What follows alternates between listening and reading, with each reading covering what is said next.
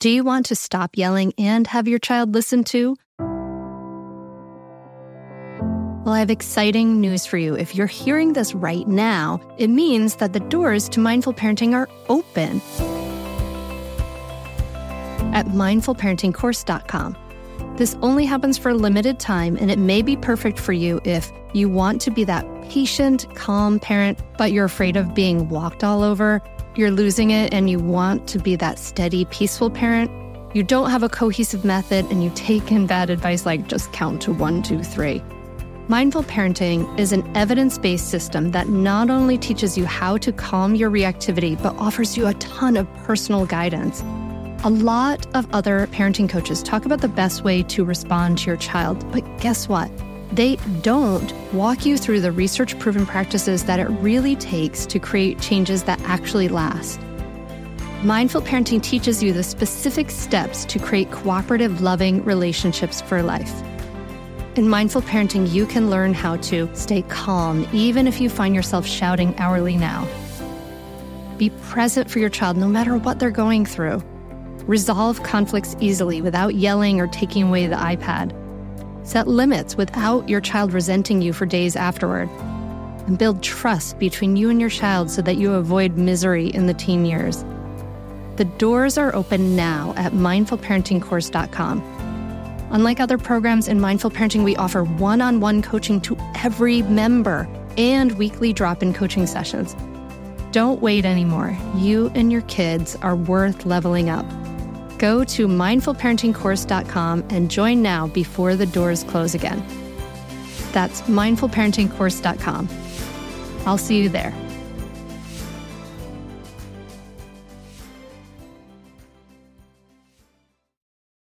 You're listening to the Mindful Mama Podcast, episode 148. Today, we are having another expert roundtable about what do kids need. Welcome to the Mindful Mama Podcast. Here, it's about becoming a less irritable, more joyful parent. At Mindful Mama, we know that you cannot give what you do not have, and when you have calm and peace within, then you can give it to your children. I'm your host, Hunter Clark-Fields, Mindful Mama Mentor. I help smart, thoughtful moms stay calm so they can have strong, connected relationships with their children. I've been practicing mindfulness for over 20 years. I'm the creator of the Mindful Parenting course, and I'm the author of the upcoming new book, Raising Good Humans, a mindful guide to breaking the cycle of reactive parenting and raising kind, confident kids. Happy New Year! Woohoo! Wish I had some sound effects. I'll snap. Woohoo! Welcome back, dear listener. I am so glad that you are here. If you are brand new to the Mindful Mama podcast, I am so glad you're here. Welcome. You picked a super cool episode to start your first Mindful Mama podcast with, because this is my part 2 of an expert roundtable where we are going to be answering 3 really beautiful questions that are designed to kind of help us remember what's important. What is important when we are looking at our relationships with our kids? So yes, this is a really, really cool episode to listen to. And in fact, you are going to get to hear Kathy and Todd Adams, the Zen Parenting Radio podcast host, which is one of my favorites. You're going to get to hear Allison Canavan again, author of Care and Keeping of Mom, Julie B. Land again, who is an expert in highly sensitive children. And our final expert in these expert roundtable is, that's my drum roll, me, because I have some thoughts on what do kids need and what advice we should give our younger selves too. So I am so excited for you to dive into this podcast with me. I really think of this as my gift to you. It really filled me up so much to do these interviews, and it was really just so grounding in what's important and what's real. So I know that you are going to love this so much. Before we dive in, I just want to let you know that as of the recording of this, I have some spots left in my Mindful Mama Transformation Coaching Group that is going to run from January through May. We've already had one group completely sell out, And this group has been added on. And if you would like to work with me, if you'd like to really take those next steps to get to thriving, to get to creating the healthy habits that you want, to become the parent that you want to be, to let go of those old limiting beliefs, and to really master the art of skillful communication with your kids and really create incredible relationships, then I invite you to check it out. And you can learn more at mindfulmamamentor.com/group coaching. And it's a small, intimate group, and we really get to know each other well. And it really fills me up to do these groups and to make these incredible relationships. So learn more about it at mindfulmamamentor.com/group coaching. And you'll learn there if there are still any spots left as of this recording, or not this recording, this listening. You're listening to it right now in your ears, in your headphones. All right. Well, without further ado, let's first dive into our first short interview with two of my favorite people in the world, Kathy and Todd Adams. Kathy is the author of several books, including Living What You Want Your Kids to Learn. They are the co-hosts of the Zen Parenting Radio podcast, which I think is hilarious because I first found it because I was actually looking for Zen parenting, like in the Zen tradition. And it's not quite that. They have all this funny stuff on their episode. And they have over 400 episodes. So check it out. Really cool. And I love them so much. So I'm so glad they could join me. Here's Kathy and Todd Adams. Kathy and Todd Adams, welcome to the Mindful Mama podcast again. Thank you for having us again. Great to be back. I'm so glad you're here. I'm glad you could be part of this. So briefly tell us who you are for the few people who don't know. You go first, sweetie. Okay. Well, my name is Kathy. I'm a co-host of Zen Parenting Radio with my husband, Todd, here. I'm a therapist, a teacher. I'm a writer. And I love talking about self-awareness, parenting, mindfulness, very similar things to what you talk about, Hunter. I'm Todd Adams. I do the podcast with Kathy. I'm a life coach. I run a men's group. And is that it? That's about it. That's it. All right. Awesome. So I'm so glad you could come on, because for the listener who doesn't know, Todd and Kathy were like my saving grace. They have something like, you're almost close to 500 podcasts? Almost 500. Yeah. It's crazy. And so they were like my saving grace when I was a young parent and I was like working in my studio and I was going crazy and I would just listen to your podcasts over and over and over again. It was wonderful. Nice. It really, really helped me. So thinking back to that time when you were in that place of like, you were a young parent with your first kid and you were going a little crazy, for both of you, what advice would you give to that younger self? I'll start. I would say ask yourself what the definition of what it means to be a successful kid, because I think Kid or parent? Kid, because our culture has, in my opinion, a warped sense of what success is. A lot of people think, oh, my kid is going to be successful if they go to Harvard or have a good job. And although if my kid stumbles into Harvard, that's fine. But the way I like to parent is we try to focus on success as being emotionally healthy, being connected to other people, to be empathic to ourselves and to other people around us. And it's not about grades, and it's not about never missing a day of school, and it's not about making mistakes. So that's my 2 cents. You know, that's really good. And I agree with all of that. It's funny because when I read that question, I thought about, instead of like, what would I tell myself about parenting overall when I was younger? I thought more about when I was younger and I had the little kids. Like there's this picture I have of me with the 3 girls on my lap, because now they're 15, 14, and 11. But there was a time when they were just 3 very small children on my lap. And I honestly look at that picture and I'm not quite sure how I did it or how we did that. You did more of it. Well, I would say what I think I would tell myself is it's supposed to be hard. And I think I always thought, because I had tough days, that I was doing something wrong. And what I would say to myself now, if I could go back and hold my hand, and I would say, yes, this is difficult. Like what you're feeling is valid rather than what you're doing is wrong. And what I find is that when I have clients now who are young moms and they come to me and say, I really want to learn how to not feel stressed about this, or I really want to learn how to not worry about this, or I really want to learn how to not be so involved with this. And I'm like, but that's exactly what's supposed to be happening. So it's not necessarily about you don't feel it. It's about accepting that it's normal and allowing that to go through you. And then you can also enjoy the beautiful parts too, the fun and the laughing and the, just being with little babies, which is so amazing. But I would just tell myself that you're not doing it wrong. It's just, there's difficulty when the kids are really little, as there are when they're older, but it's a different kind of physical, mental, lack of sleep difficulty. Different type of challenges. When your kids are real young, sleep deprivation is a huge part of it. When your kids get older, you get different problems, but different you're issues. Rarely not as sleep deprived as you are when they're little kids. And then just getting back to what I said regarding success is because a lot of parents don't even think about it. They're too busy being in the moment, trying to put out fires and trying to do all this stuff. If you don't know what you're searching for, it's hard to get there. And if you have a goal, like, just to throw a topic out that sometimes is tough to manage, is sexuality with your kids.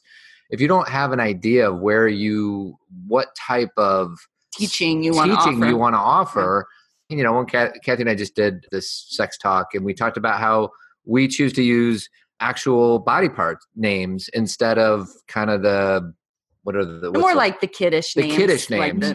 And why do we do that? Because we want to basically normalize these words that we all use and know instead of like kind of dumb it down. Mm-hmm. And that's like one kind of small example of how you want to know what you're striving for. And one of the ways to do that is to compare what your actions are versus what you're hoping to do. And think about it early. Yeah. When you're deciding to become a parent or when your kids are little, start thinking about those bigger things. Yeah.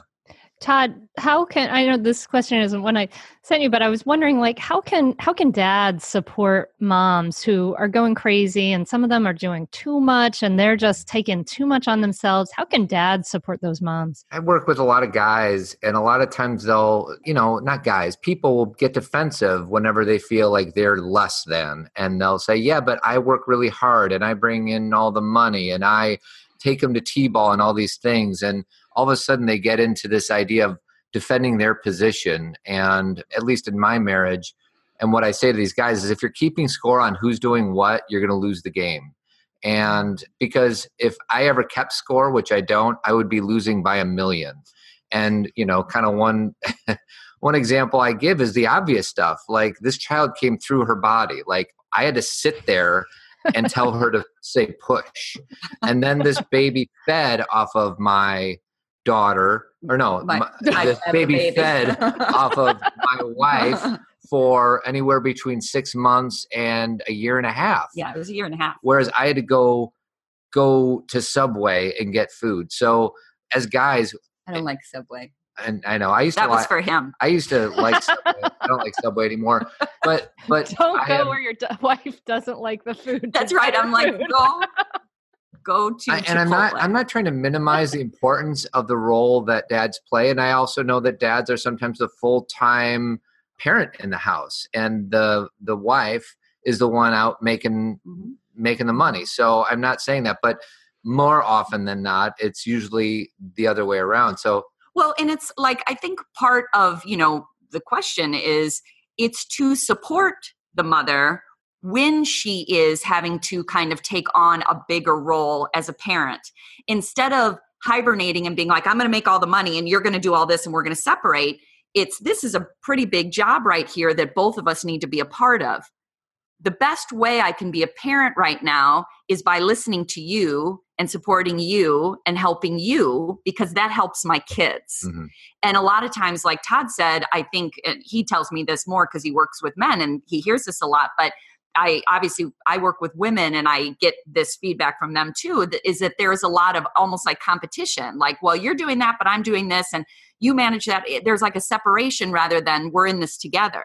Mm-hmm. And in the early stages, it's not about, just like Todd said, the men can't nurse, but they can support mom or comfort her or just sit and talk to her. Or it's not always about doing. There's a being to it, mm-hmm. and allowing her to talk about her experiences and being there for it rather than negating it or thinking it isn't big a deal as it is. Well, one quick resource is if you go to just Google Zen Parenting Radio and emotional labor, the two words emotional labor, we have done 3 or 4 podcasts on that topic alone. And I think the reason we've done so many on it is because it's not an easy thing to get. And because it's ongoing. And it's certainly not an easy thing to put into practice. So, and there's a woman named Gemma Hartley who wrote a book called Fed Up, and she kind of encapsulates that topic in a really awesome book. So anyways.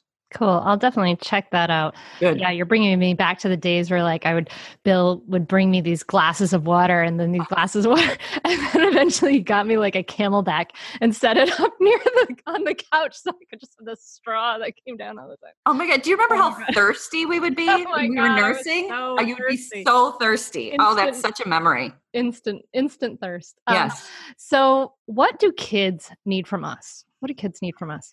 Very simple. Role model. I mean, we spend so much time talking about what we should be saying to our kids, and we spend not nearly enough time role modeling the behavior that we want to see in our kids. It's just easier, it's safer to try to train your kids as opposed to look in the mirror and see how you can be a better version of yourself. So my answer is very simple. Just role model the behavior that you want to create in your kids. I 100% agree with that. And I would add to that, to remember to see the world through our children's eyes. And I don't mean in like the cheesy way, like the magic of, the holidays, that kind of stuff. I mean, like when they're telling you something through their behavior or through their words that they're struggling with, to believe them and to honor that is the experience they're having, rather than when they're older, telling them why they, need to be feeling it differently or seeing it differently, or that they don't even know what responsibility means, the kind of things we try and teach through this kind of comparison rather than acknowledging their experience. And, I even remember, Hunter, being in a class once with my oldest daughter now, but she was a baby, and it was like a playgroup class, and we were all supposed to walk in a circle holding hands, and some of the kids could walk and some of them couldn't. And I remember some of the moms being like annoyed at their baby because they couldn't walk yet, and like holding them up and saying, "You can do it. Come on, you can do it. Look at everybody else." And being like, wow, this starts early.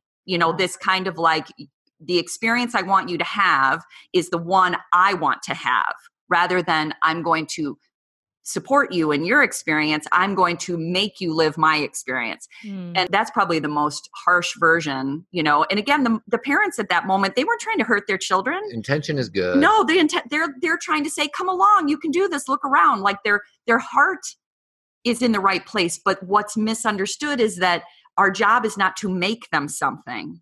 Our job is to be with them as they grow into who they are. And once a mom or a dad has that awareness, a lot of times shifts. They'll spiral sometimes into feeling really guilty and shameful about that. And that's just a complete waste of energy. Yeah. Just know that once you know better, you do better. That's it. Beautiful. Yeah. Yeah. So kind of partnering with our kids, kind of saying, this is where you are. I'm here to support you and partner with you as you sort of go along. And I'm here to live well and show you how to live well, show you how to communicate well, show you how to get your needs met in a skillful way. Yes. Rather than all the unskillful ways they do it. Right. Well, and not only that, we got to learn from our kids. Like our kids are our mirrors. Like if something that they do pisses us off, it's because there's some part of us that is unresolved. And kids are masters at showing you the ugliest part of yourself. And we also have something to learn from our kids. I always use this example, but my daughter, who is now 11, she's just much better at cultivating presence and mindfulness than I am. I think the older we get, the harder it is to maintain that until maybe we figure out like, oh yeah, I'm completely not present. But the way she walks down the street, she's looking at the trees, she's looking at the sky, she's looking at the ground, she's looking at things walking around where I'm trying to get to where I want to go. So they're masters at presence, especially when they're really young. So, and even part of the role modeling that Todd mentioned, and it's helpful because we have 3 children and they're all so different, but we demonstrate our way of living authentically and then give them the space to live their way, of living authentically, meaning our path may not be their path and my oldest daughter's path may not be my youngest daughter's path. And that there is no absolute way, or I'm putting this in air quotes, right way. There is just our way. and that we can demonstrate a certain skill set in a certain way, but we also have to remember that they're not just learning how to be little us, little me's. They're learning how to live their life through us living our life. That the deeper message is not do exactly what I do, but go out and live and enjoy. Well, and one of the many examples I can give in that regard is that I took Spanish in high school, through high school, and then into college, because there's more Spanish-speaking people than any other language aside from English in our country. And my oldest daughter took Spanish 4th and 5th grade, and then she took French 6th, 7th, and 8th, and now she's taking Italian in high school. And I'm like, pick a lane, kid. Like, figure out what you want. But it's not my journey. It's hers. She wants to, maybe gonna, as Kathy says, maybe she's going to meet her best friend in an Italian class junior year of high school. Or maybe she's going to learn all 3 languages going forward as an adult. Like, what do I know? So, like, forget you know everything. That's the bottom line. Quit knowing. Knowing. Oh, I love it. So many wisdom bombs just dropped on us. So beautiful. Thank you so much, Kathy and Todd. I really appreciate you coming on. I really appreciate your podcast. Zen Parenting Radio is just wonderful. I recommend it all the time. So thanks again for coming on. Wasn't that wonderful? I love Kathy and Todd. They really bring it home. We model, we must live what we want our kids to learn. And you can hear more of Kathy and Todd in Mindful Mama podcast episode number 106, How to Be a Zen Parent. We are supported by Mysteries About True Histories, affectionately known as Math Mysteries About True Histories. It's a weekly show full of time travel puzzles, hidden equations, history, and lots of laughs.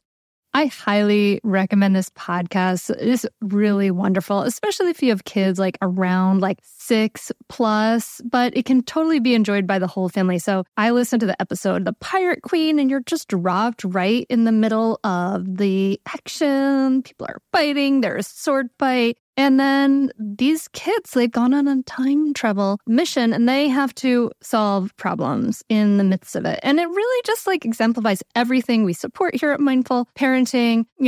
Kids who are adventurous, doing things out in the world, they're capable. And then they do things like they have to do math, they have to think critically, they have to code break and pattern solving and all this great stuff.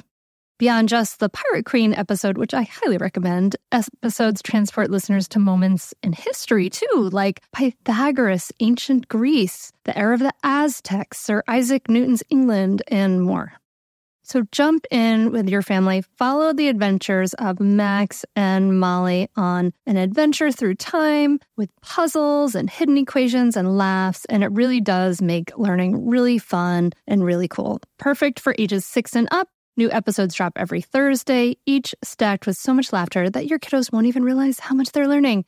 So tune into Mysteries About True Histories with your kids, and you can follow and listen on Apple Podcasts or wherever you get your pods. That's Mysteries About True Histories. I want to tell you about a great podcast that you should check out, especially if you ever deal with any school system, which you probably do. It's called Understood Explains. This season of the show is hosted by teacher and special education expert Juliana Urtubey, and it's all about how to navigate individual education plans, also known as IEPs. And this season of Understood Explains covers topics like how to tell if your child needs an IEP and busts common myths about special education. So I checked out the episode on the difference between IEPs and 504 plans because my daughter Maggie uses a 504 plan, and it was really, really helpful. It went over all the differences, which one's better, how to get them, different myths and what your rights are, all kinds of different things that you should understand if your child may need extra help in education through an IEP or a 504 plan. The tone is super helpful, friendly, and smart. I highly recommend you check it out. To listen to Understood Explains, just search for Understood Explains in your podcast app. That's it. Understood Explains. Our next guest is the wonderful, totally beautiful. It was so funny because sitting down in a video conference to talk to this guest is like so intimidating because she's so beautiful. But Alison Kennevan is an incredible wellness teacher, mindfulness guide, and she's the author of the book Care and Keeping of Mom. And you can hear my interview with her in Mindful Mama podcast episode 134. But why don't you just join me now as I sit down at the table with Alison Kennevan. Alison, thank you so much for coming back on the Mindful Mama podcast. Oh my goodness. Thank you so much for having me back. I'm thrilled. Well, I had a great time talking to you last time, and I'm so excited to see what you have to offer for this. I've been asking everyone to think back to when, and this is going to be great for you because this is what your book was all about, Minding Mom. But thinking about back to when you were a young mom and you were struggling, and what advice would you give to yourself back then? To myself, you've got this. Trust your instinct. Like that is the most important thing. Everything from marketing, commercialism, in-laws, friends, everybody who has an opinion when everyone has a baby. It's funny, isn't it? You have a baby and everybody has an opinion. Don't do this, do that. Don't do that. You're doing that the right way. You're doing that the wrong way. The baby should be in bed by now. What are you doing feeding the baby that way? That's not a baby the way. It's almost overwhelming. And we are pulled so far away from who we really are when we have a new baby. And we need to stop and take a breath, because I believe every single human being, but especially new moms, have such strong instincts, but we don't trust them. We don't trust them because we're taught not to. That's how people make money off us. Come on. Like people, if we trusted our instinct, we wouldn't feel the need to buy 75,000 billion products that, kids were reared without years ago. I mean, if you have a new baby nowadays, it takes you about 2 hours to get out of the house, with all the stuff that we think we need. But it's really important, for everybody just to reconnect with yourself and ask yourself, how am I feeling right now? How am I feeling right now? And that question shouldn't be answered quickly. I always say to people, a lot of people answer that question really quickly and they say to me, oh yeah, I feel good. I'm like, no. You couldn't possibly know how you feel if you've answered the question in 2 seconds. And just stop and take a breath and really settle into your body and just say, how am I feeling right now? And when you're a new mom, when you do that, it gives you a sense of power back.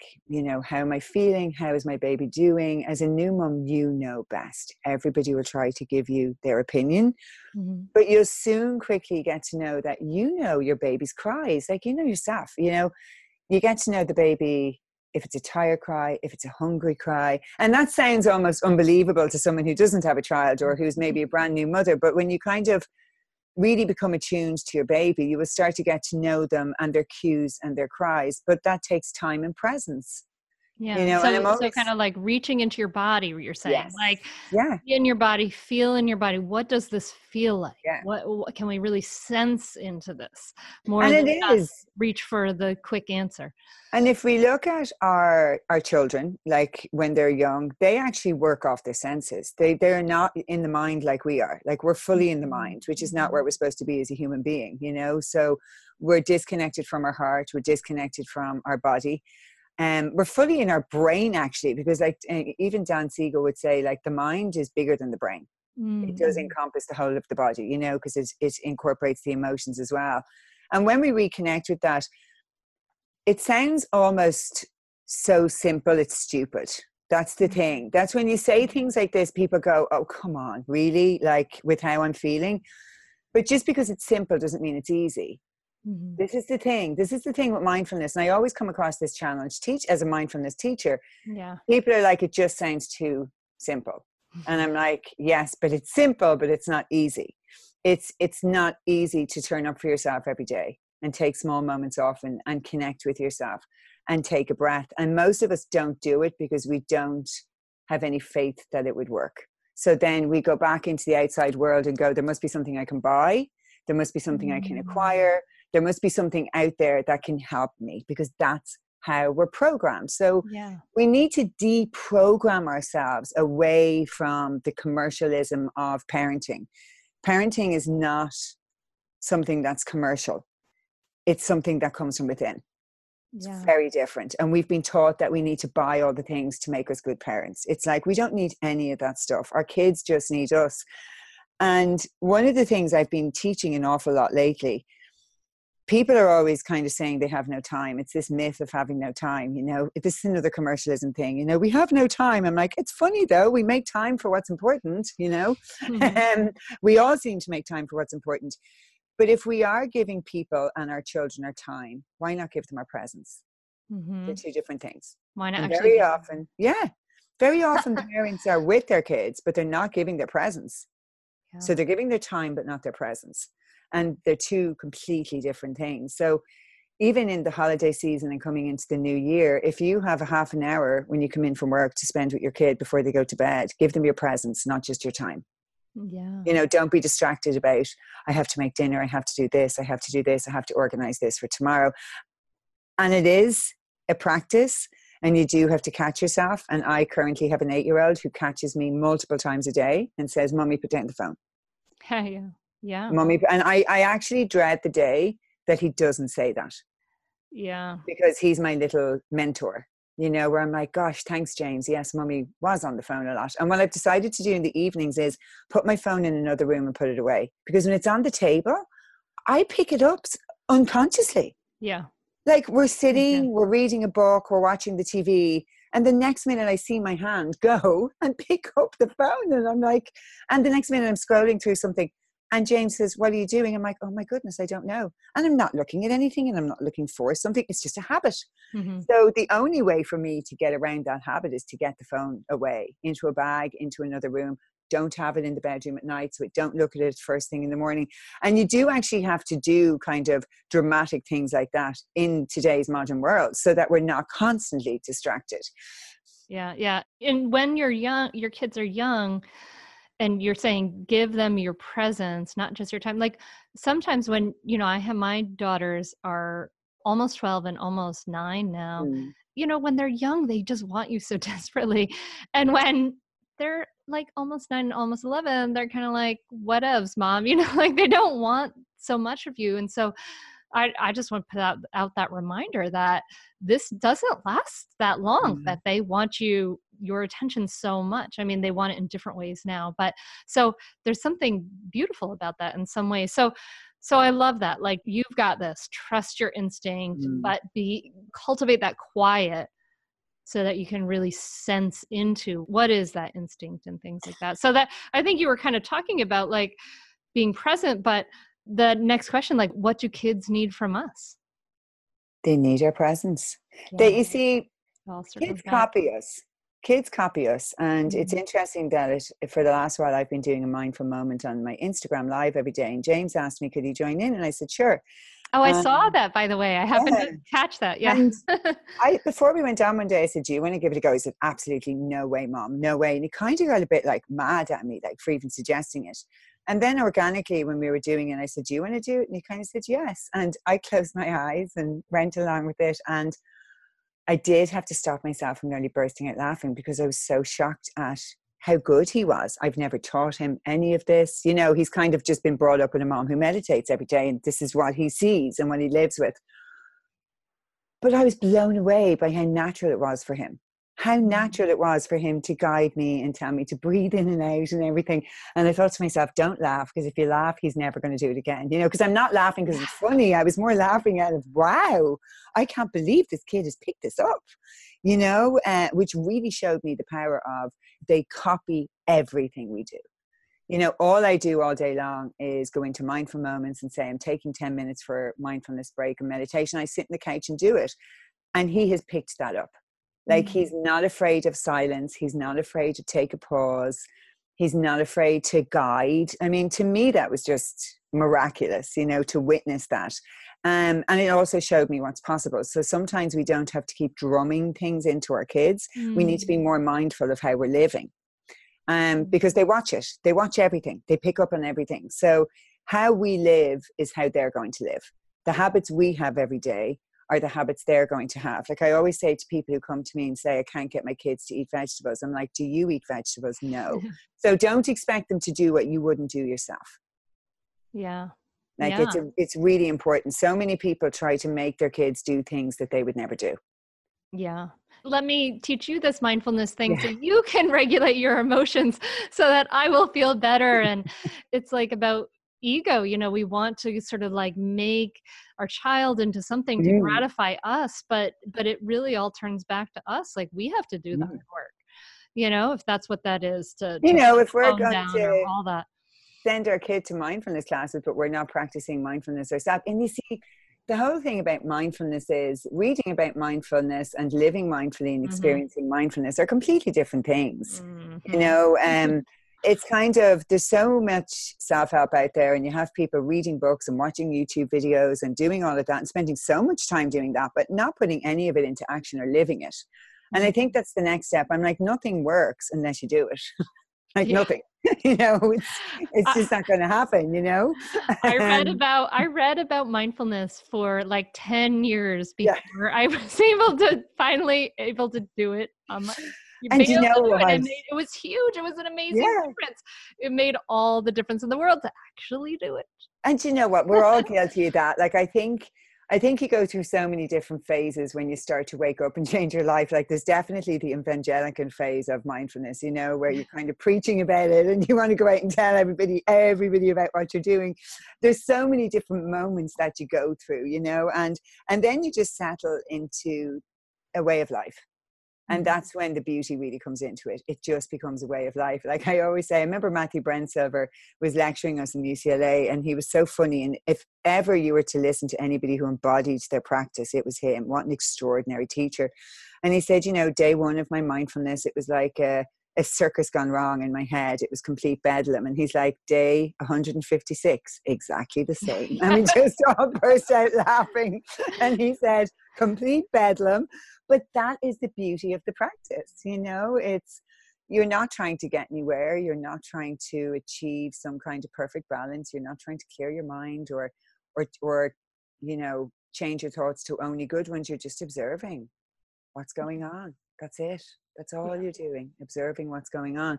But the power that gives you is the power of choice, to actually watch what you're doing, what choices you're making, how you're living, how you show up for yourself. And the more that you do that and the more your awareness grows, the greater the agent for change that becomes. So if you want to start changing how you're living, you have to become aware of how you're living.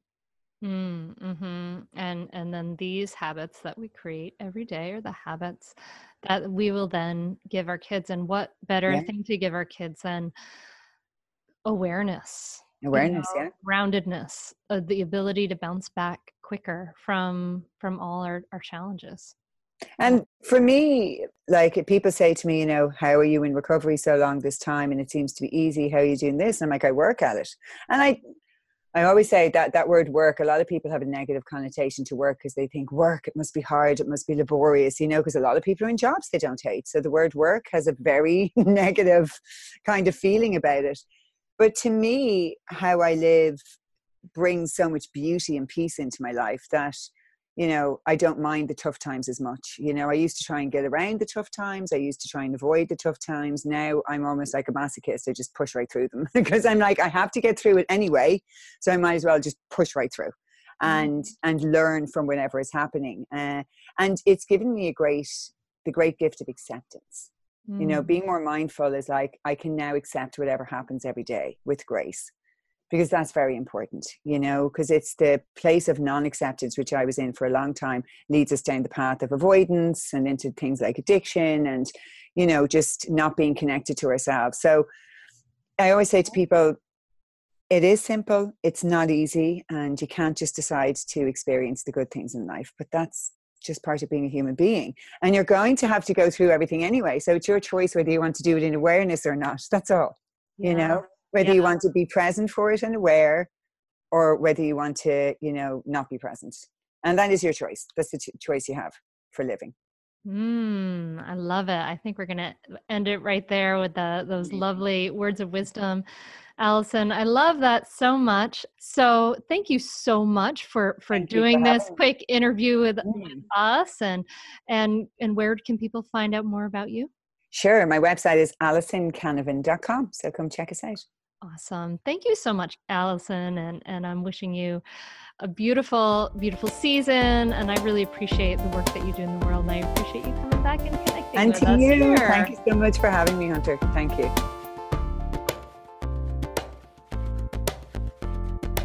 I love that. How Allison would say, you got this, trust your instinct. That's so cool, right? We need to quiet ourselves to see who we really are, to really touch the truth of who we are beyond that role.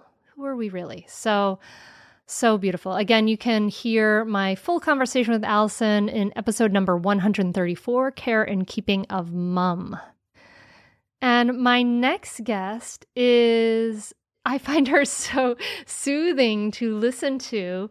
She is an author of several books and courses on taking care of highly sensitive people. And this has been a podcast so many people have talked to me about. In fact, the other day, as I was walking up to my library, I had this handsome gentleman stop me and say, Hunter Clark Fields?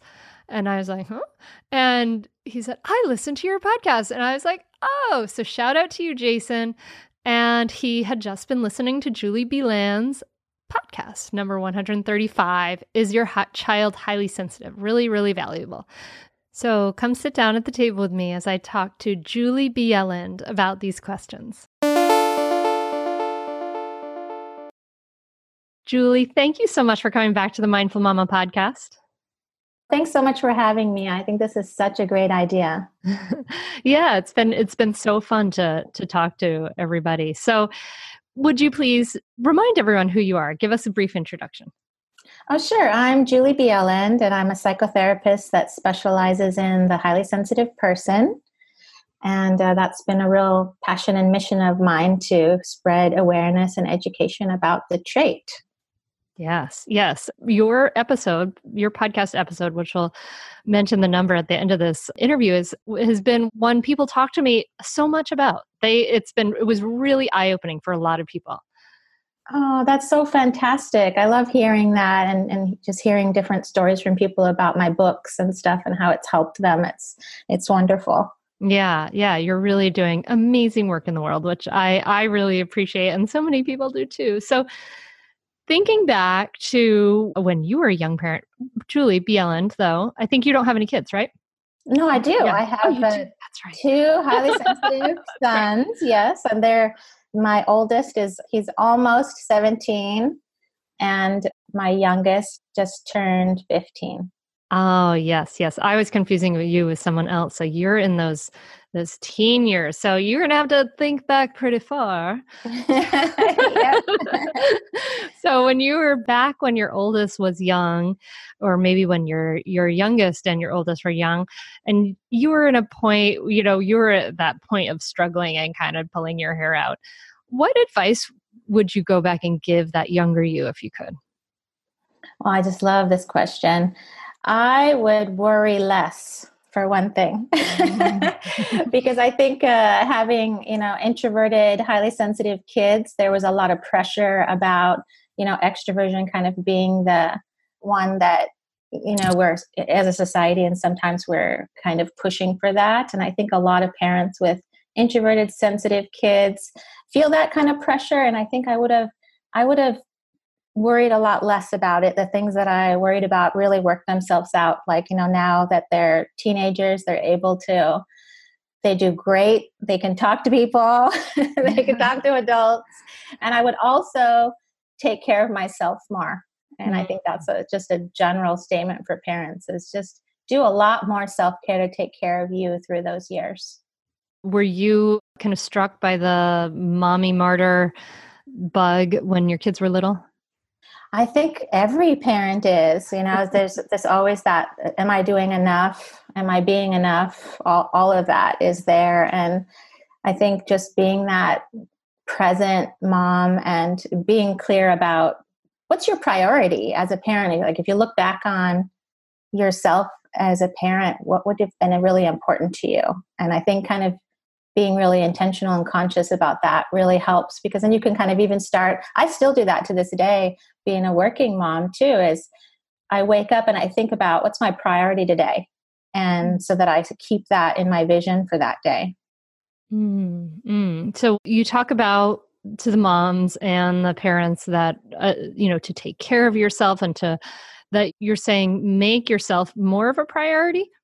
Yes, definitely. Because if you're a burnt out, depleted, exhausted mom, just overgiving, you're not going to be the kind of mom you want to be. You're going to be more irritable, less present, and less focused. And I think that if you take care of you, you're also role modeling that for your kids. And if you take care of you, you get to be in a more centered place. And I think that's so important for patience and everything that we need to be as a mom. That's just like, if you can start from a place of being centered as often as you can, that's going to impact everything in a positive way. Awesome. Yes. I couldn't agree more, as you know, Julie. So worry less, tell yourself to worry less, take more care of yourself, and just kind of worry less about them, right? Is what you're saying, kind of like stop, try to chill out on the like, oh my gosh, my toddler hit his brother, he's going to be a psychopath kind of stuff. I was even thinking about things like, I used to worry about, say we'd go to a birthday party or a playground or something, and you'd see kind of the extroverted kids just dive in and do stuff. And, there was a part of me when I was raising, before I even knew a lot about the trait at that time, was like, oh, is that going to be okay that my kid is not doing that, or that they take longer to warm up with someone, or they want to observe for a while. And there was that pull of like, is that okay? Is that okay? And yes, let me tell all the moms out there with, introverted, sensitive kids, that is totally okay. Let them be who they are. And we need them in the world exactly as they are. And they develop the skills they need to. And I think if I knew that, I could have worried less, So that's cool, because that brings us to the next question. Thinking, and I'm going to ask you, Julie, of course, what do those highly sensitive kids, what do they need from us? They need, one of the things that comes up a lot that I'm recognizing is they need validation and normalization of their emotions, what they're experiencing, because they feel things so strongly. It's common for moms or parents to kind of jump in and go, oh, you shouldn't feel that way. Kind of it's coming from a place of wanting to help, but then in a way we're invalidating the emotion. So I think that's super important. In addition, just a general sense of love and understanding, presence. I think being really present as a parent so that you can follow and honor the values that you have as a person and as a family, and being authentic with your kids. That's I think that's important. Authentic. Being real, like, talking about, like, if you're not hiding, if you cry about something or something's impacting you, not to hide those feelings, but to share them and share how you cope and what you do to soothe yourself and to take care of yourself, and to really normalize in those feelings and those strong emotions, being able to be you in the world and allowing them to be them in the world, kind of supporting who they are, and even the unique parts of them. And I love like seeing my boys now, like they just own who they are. And I love that, because I was definitely not like that as a teen. Yeah. You don't see a lot of teens like that. I mean, maybe it's because we grew up and we were, we think that we're giving our kids unconditional love, but sometimes it's like, I love you when you're good, and then I really don't like you when you're whiny, and I don't love you when you're a brat. Oh, that word brat is a tough one for me. I remember hearing that one. Or at least it's not that the parents don't love them, but it's just that's how the child receives it. Like, I don't love you when you're not being, maybe in the case of an introverted kid, not being extroverted and kind of being shy and unusual, right? That's how kids take it, isn't it? Oh, yeah. It makes me think about, I heard this once and it really impacted me as a parent, that when your kids walk into the room that you're in, do they see you light up, or do they see you have instant judgment about something? Great question. I think that's very powerful. I think separating out behavior from who they are, like if that's such an important piece, that even if you're talking about the rules of the family or something, I took a real collaborative approach to. I think that's a lot better than, especially for sensitive kids. They don't do well with an authoritarian parenting style. So that impacted me a lot. Like, when they walk in the room, because that's not something necessarily I felt as a kid. And I love that they feel that they feel that from me when they walk in a room. No one told us the truth about parenthood. Why? This is the podcast everyone needed before they had kids, because now that those little ones are here, there is a lot to unpack. I'm Rachel Shepardota, and I am your host for the podcast No One Told Us, where we tell the truth about parenting and let you in on all the stuff you really should have known about before having kids. I am the founder of Hey Sleepy Baby, but this podcast is so much more than sleep. We'll be diving into all the topics that you really care about and need to know while you do your best job raising those adorable, tiny humans. Our goal is to just make you feel less alone and less overwhelmed. There are so many things that no one tells us before becoming a parent, and I think that we should really pull back the curtain on becoming a first-time or second-time mom or dad to share the good, the bad, and the ugly. We'll have a little education, a little fun, and a whole lot of heart that goes into each and every episode. So join me and our amazing guests each week to hear us talk about what no one told us. Hey there, I'm Debbie Reber, the founder of Tilt Parenting and the author of the book Differently Wired. The mission of Tilt is to change the way neurodivergence, whether that's having a learning disability, having ADHD, being gifted, autistic, or some combination of all of the above, is perceived and experienced so differently wired kids and the parents like us raising them can truly thrive. On the Tilt Parenting podcast, I get to talk with authors, therapists, educators, and parenting experts who are committed to this mission.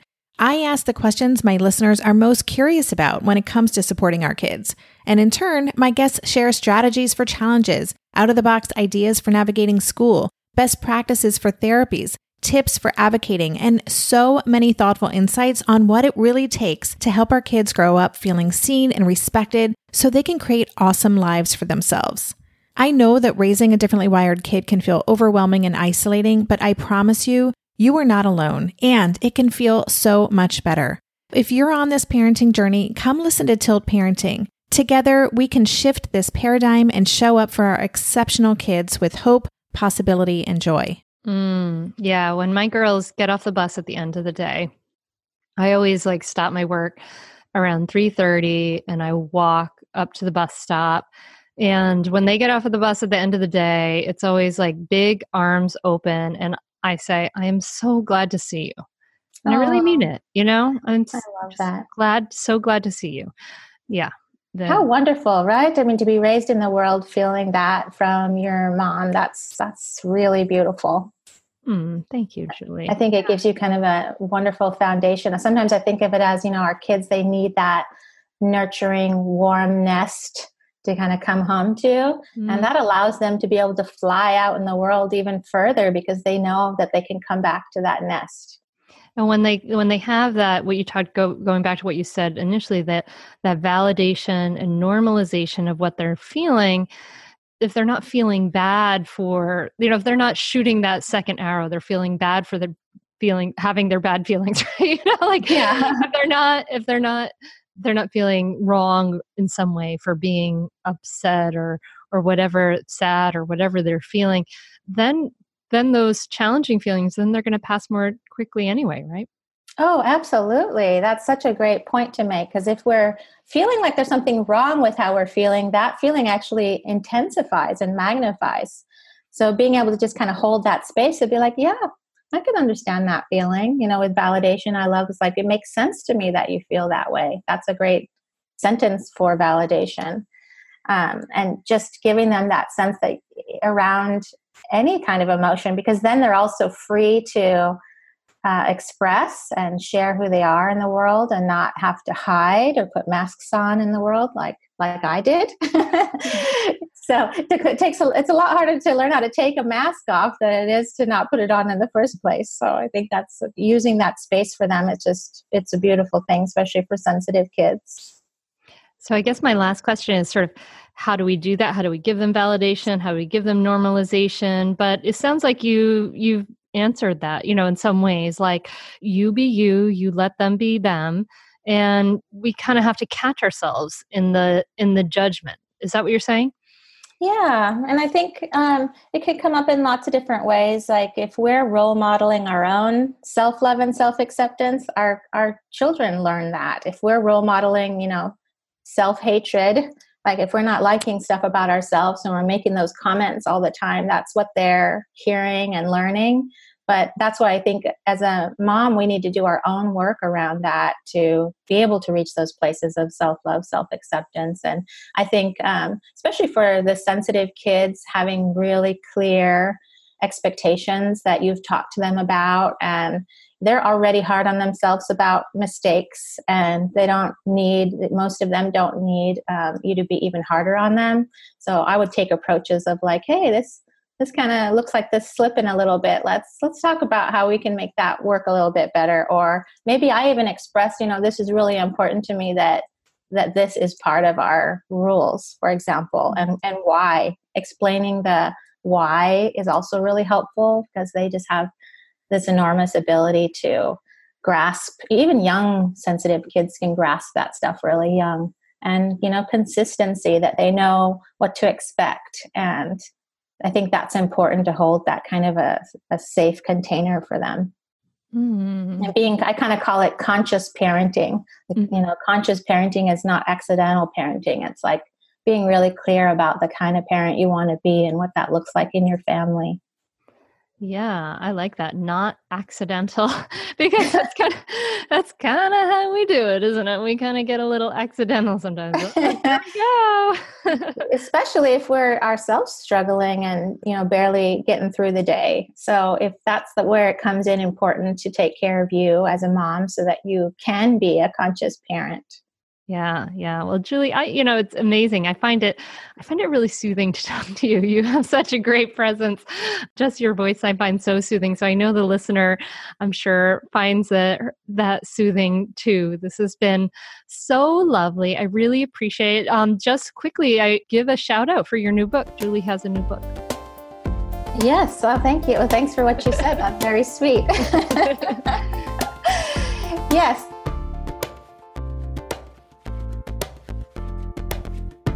Isn't Julie wonderful? I love what she says about be real. You be you and let them be them. That's so beautiful. I love that.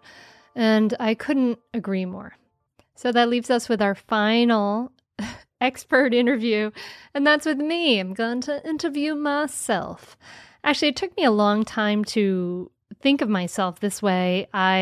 As someone who struggled so much with parenting when my kids were young, it took me a long time to realize that I had something important to bring to the conversation and to help people with. And because I really realize now that because I know how hard it was, because this wasn't naturally easy for me, because I struggled so much, that really helps me teach these things better to people who are struggling in my mindful parenting course.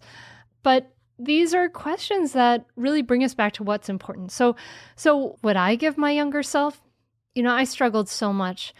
I think I was afraid to learn in some ways. Like I was afraid to be overwhelmed and afraid to think that I didn't know what was going on.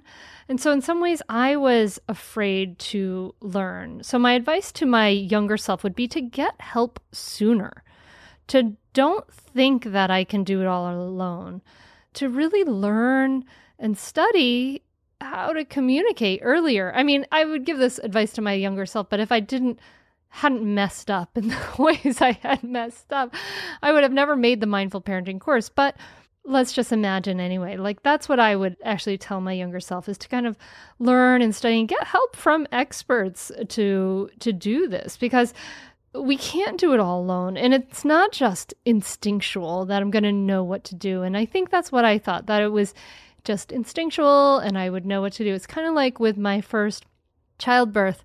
People told me, oh, childbirth is going to be so great, easy for you because you practice yoga and you teach yoga. And I thought, okay. And my kind of way of thinking about it was like, well, if I'm going to jump off a cliff, don't think about it too much ahead of time. And really that was the wrong way to go. And in fact, it really does help to prepare. It really does help to learn. It really does help to study, to learn more about children.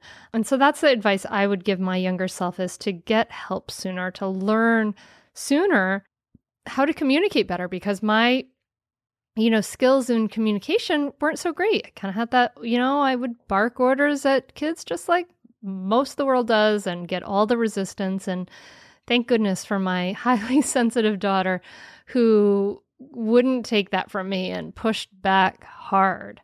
And it was a real challenge. It was a huge challenge, but I'm so grateful for that challenge because it made me learn so much. And so I'm grateful for my oldest daughter, Maggie, and I'm grateful for those challenges to have helped me learn so much. But that's what I would do, is not think I can do it all alone and say to myself, it's not instinctual. Like, yes, there's real stuff you have to learn. And that doesn't mean anything wrong about you. It just means you have stuff to learn, dear younger hunter. And then what do kids need? And I really think beyond, again, like the basics, like healthy food and nourishment for their bodies and their minds and things, I think they really, in safety, right? Those are the basics. So kind of beyond the basics of safety and healthy, nourishing food and education, things like that, right? I think from us, kids need unconditional love. They need unconditional love. They need to know they are loved no matter what. And so not that I love you when you're good and I act like I don't love you when you're bad, but I love and accept you no matter what. Unconditional love. I really think kids really, really need this. And we really don't give it that well. I think our love is conditional sometimes, if we're really honest with ourselves.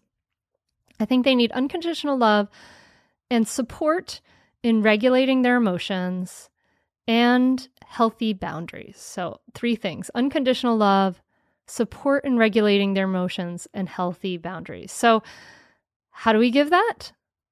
Unconditional love is the big one, right? We give this by accepting our own and our kids' big feelings, accepting our anger, accepting our sadness, our anxiety, accepting our kids' anger, fear, anxiety, and sadness, accepting all of those feelings and letting them be normal, letting them be okay, letting it be okay that your toddler flies into a rage. That's okay. That's actually normal and fine. And to be able to accept our kids' big feelings shows them unconditional love. I love you no matter what. And that's really hard to do. It's really hard to do. That's why we need to go back to our own mindful self-care and all of those things that I teach in mindful parenting in my coaching groups. But we really have to give unconditional love. We have to love ourselves. We have to love ourselves. We have to forgive ourselves. We have to forgive ourselves for the ways we've messed up and forgive our parents and see that all of us suffer. We all suffer. Every single person. It's not easy to be a person on this earth. We all suffer. Kids have stress. Parents have stress. Every single person has stress and difficulty and suffers. So can we move away from judgment and really move towards forgiveness for ourselves, for others, for our kids, for our parents, for the generations, right? So as we can love ourselves, accept ourselves, and do this forgiveness work, wow, we can see that we don't have to be perfect. This is how we give unconditional love.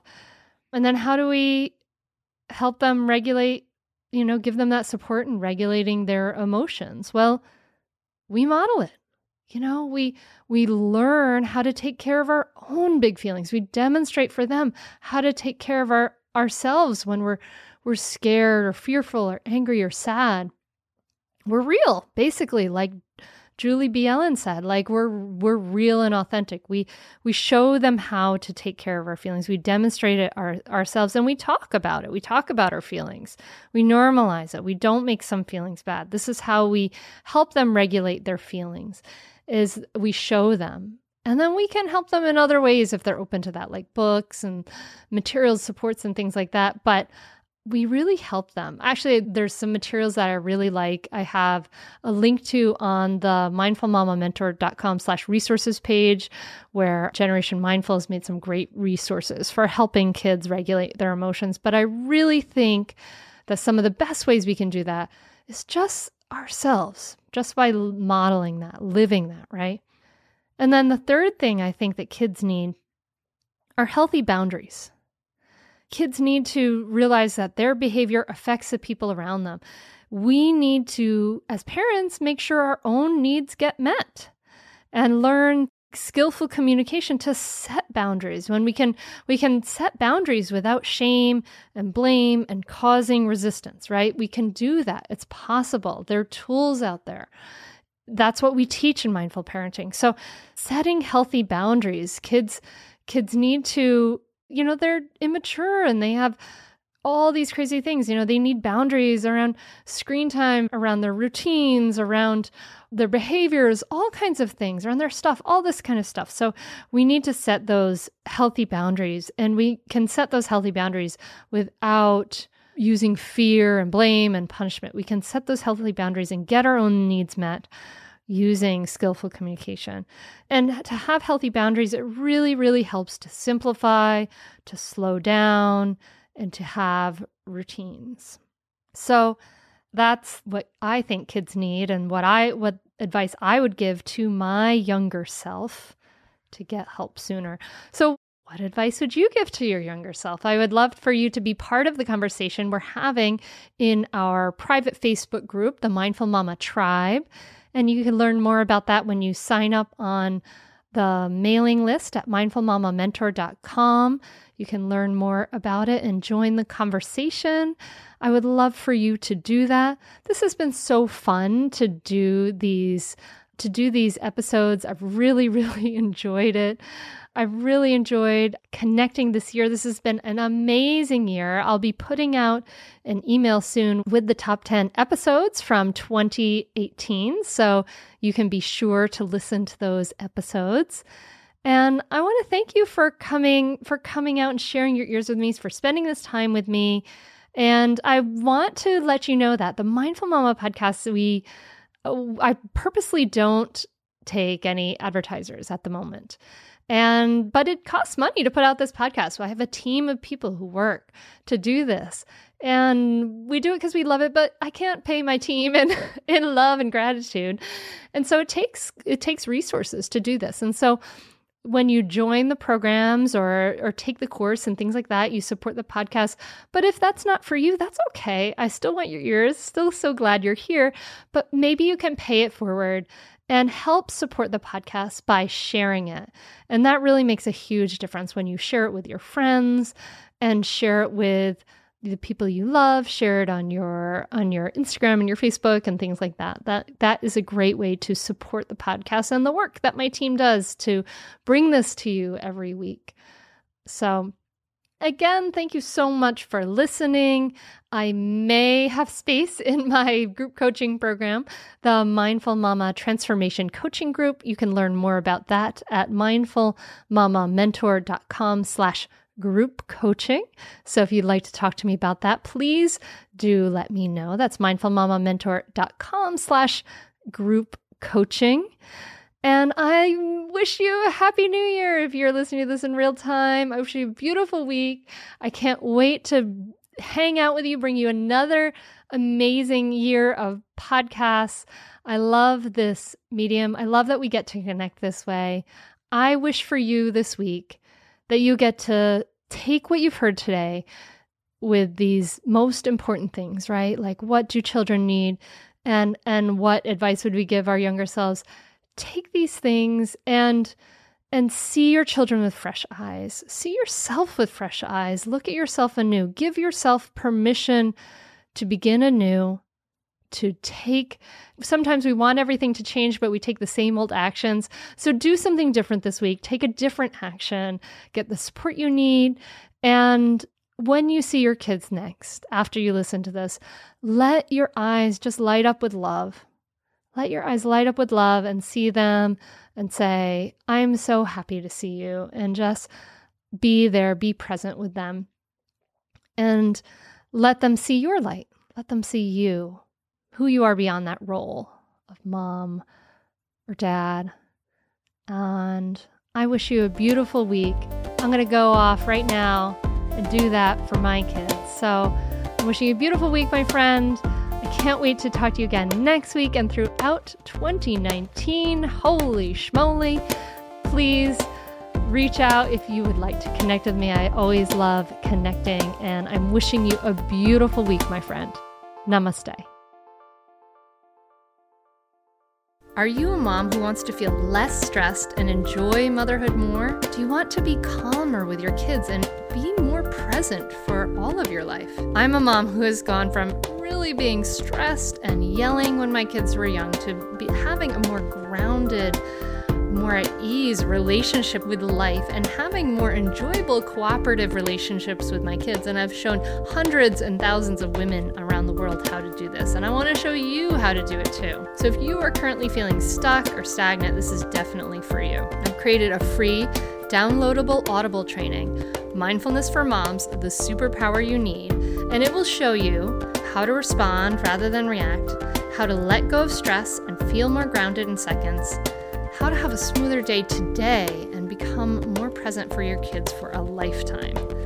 To get on this audio training absolutely free, simply visit the website www.mindfulmomguide.com.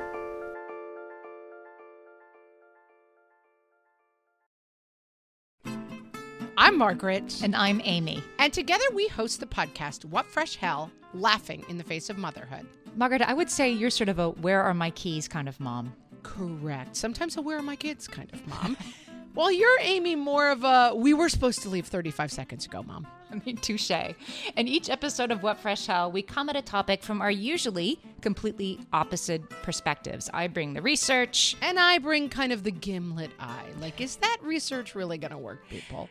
And almost 10 million downloads later, we're still laughing. We also talk to experts in the parenting field, plus parents with stories we can all learn from. We make each other laugh, we challenge each other's assumptions, and we have what we think is the best parenting community on the internet. Check out What Fresh Hell? Laughing in the Face of Motherhood wherever you listen to podcasts.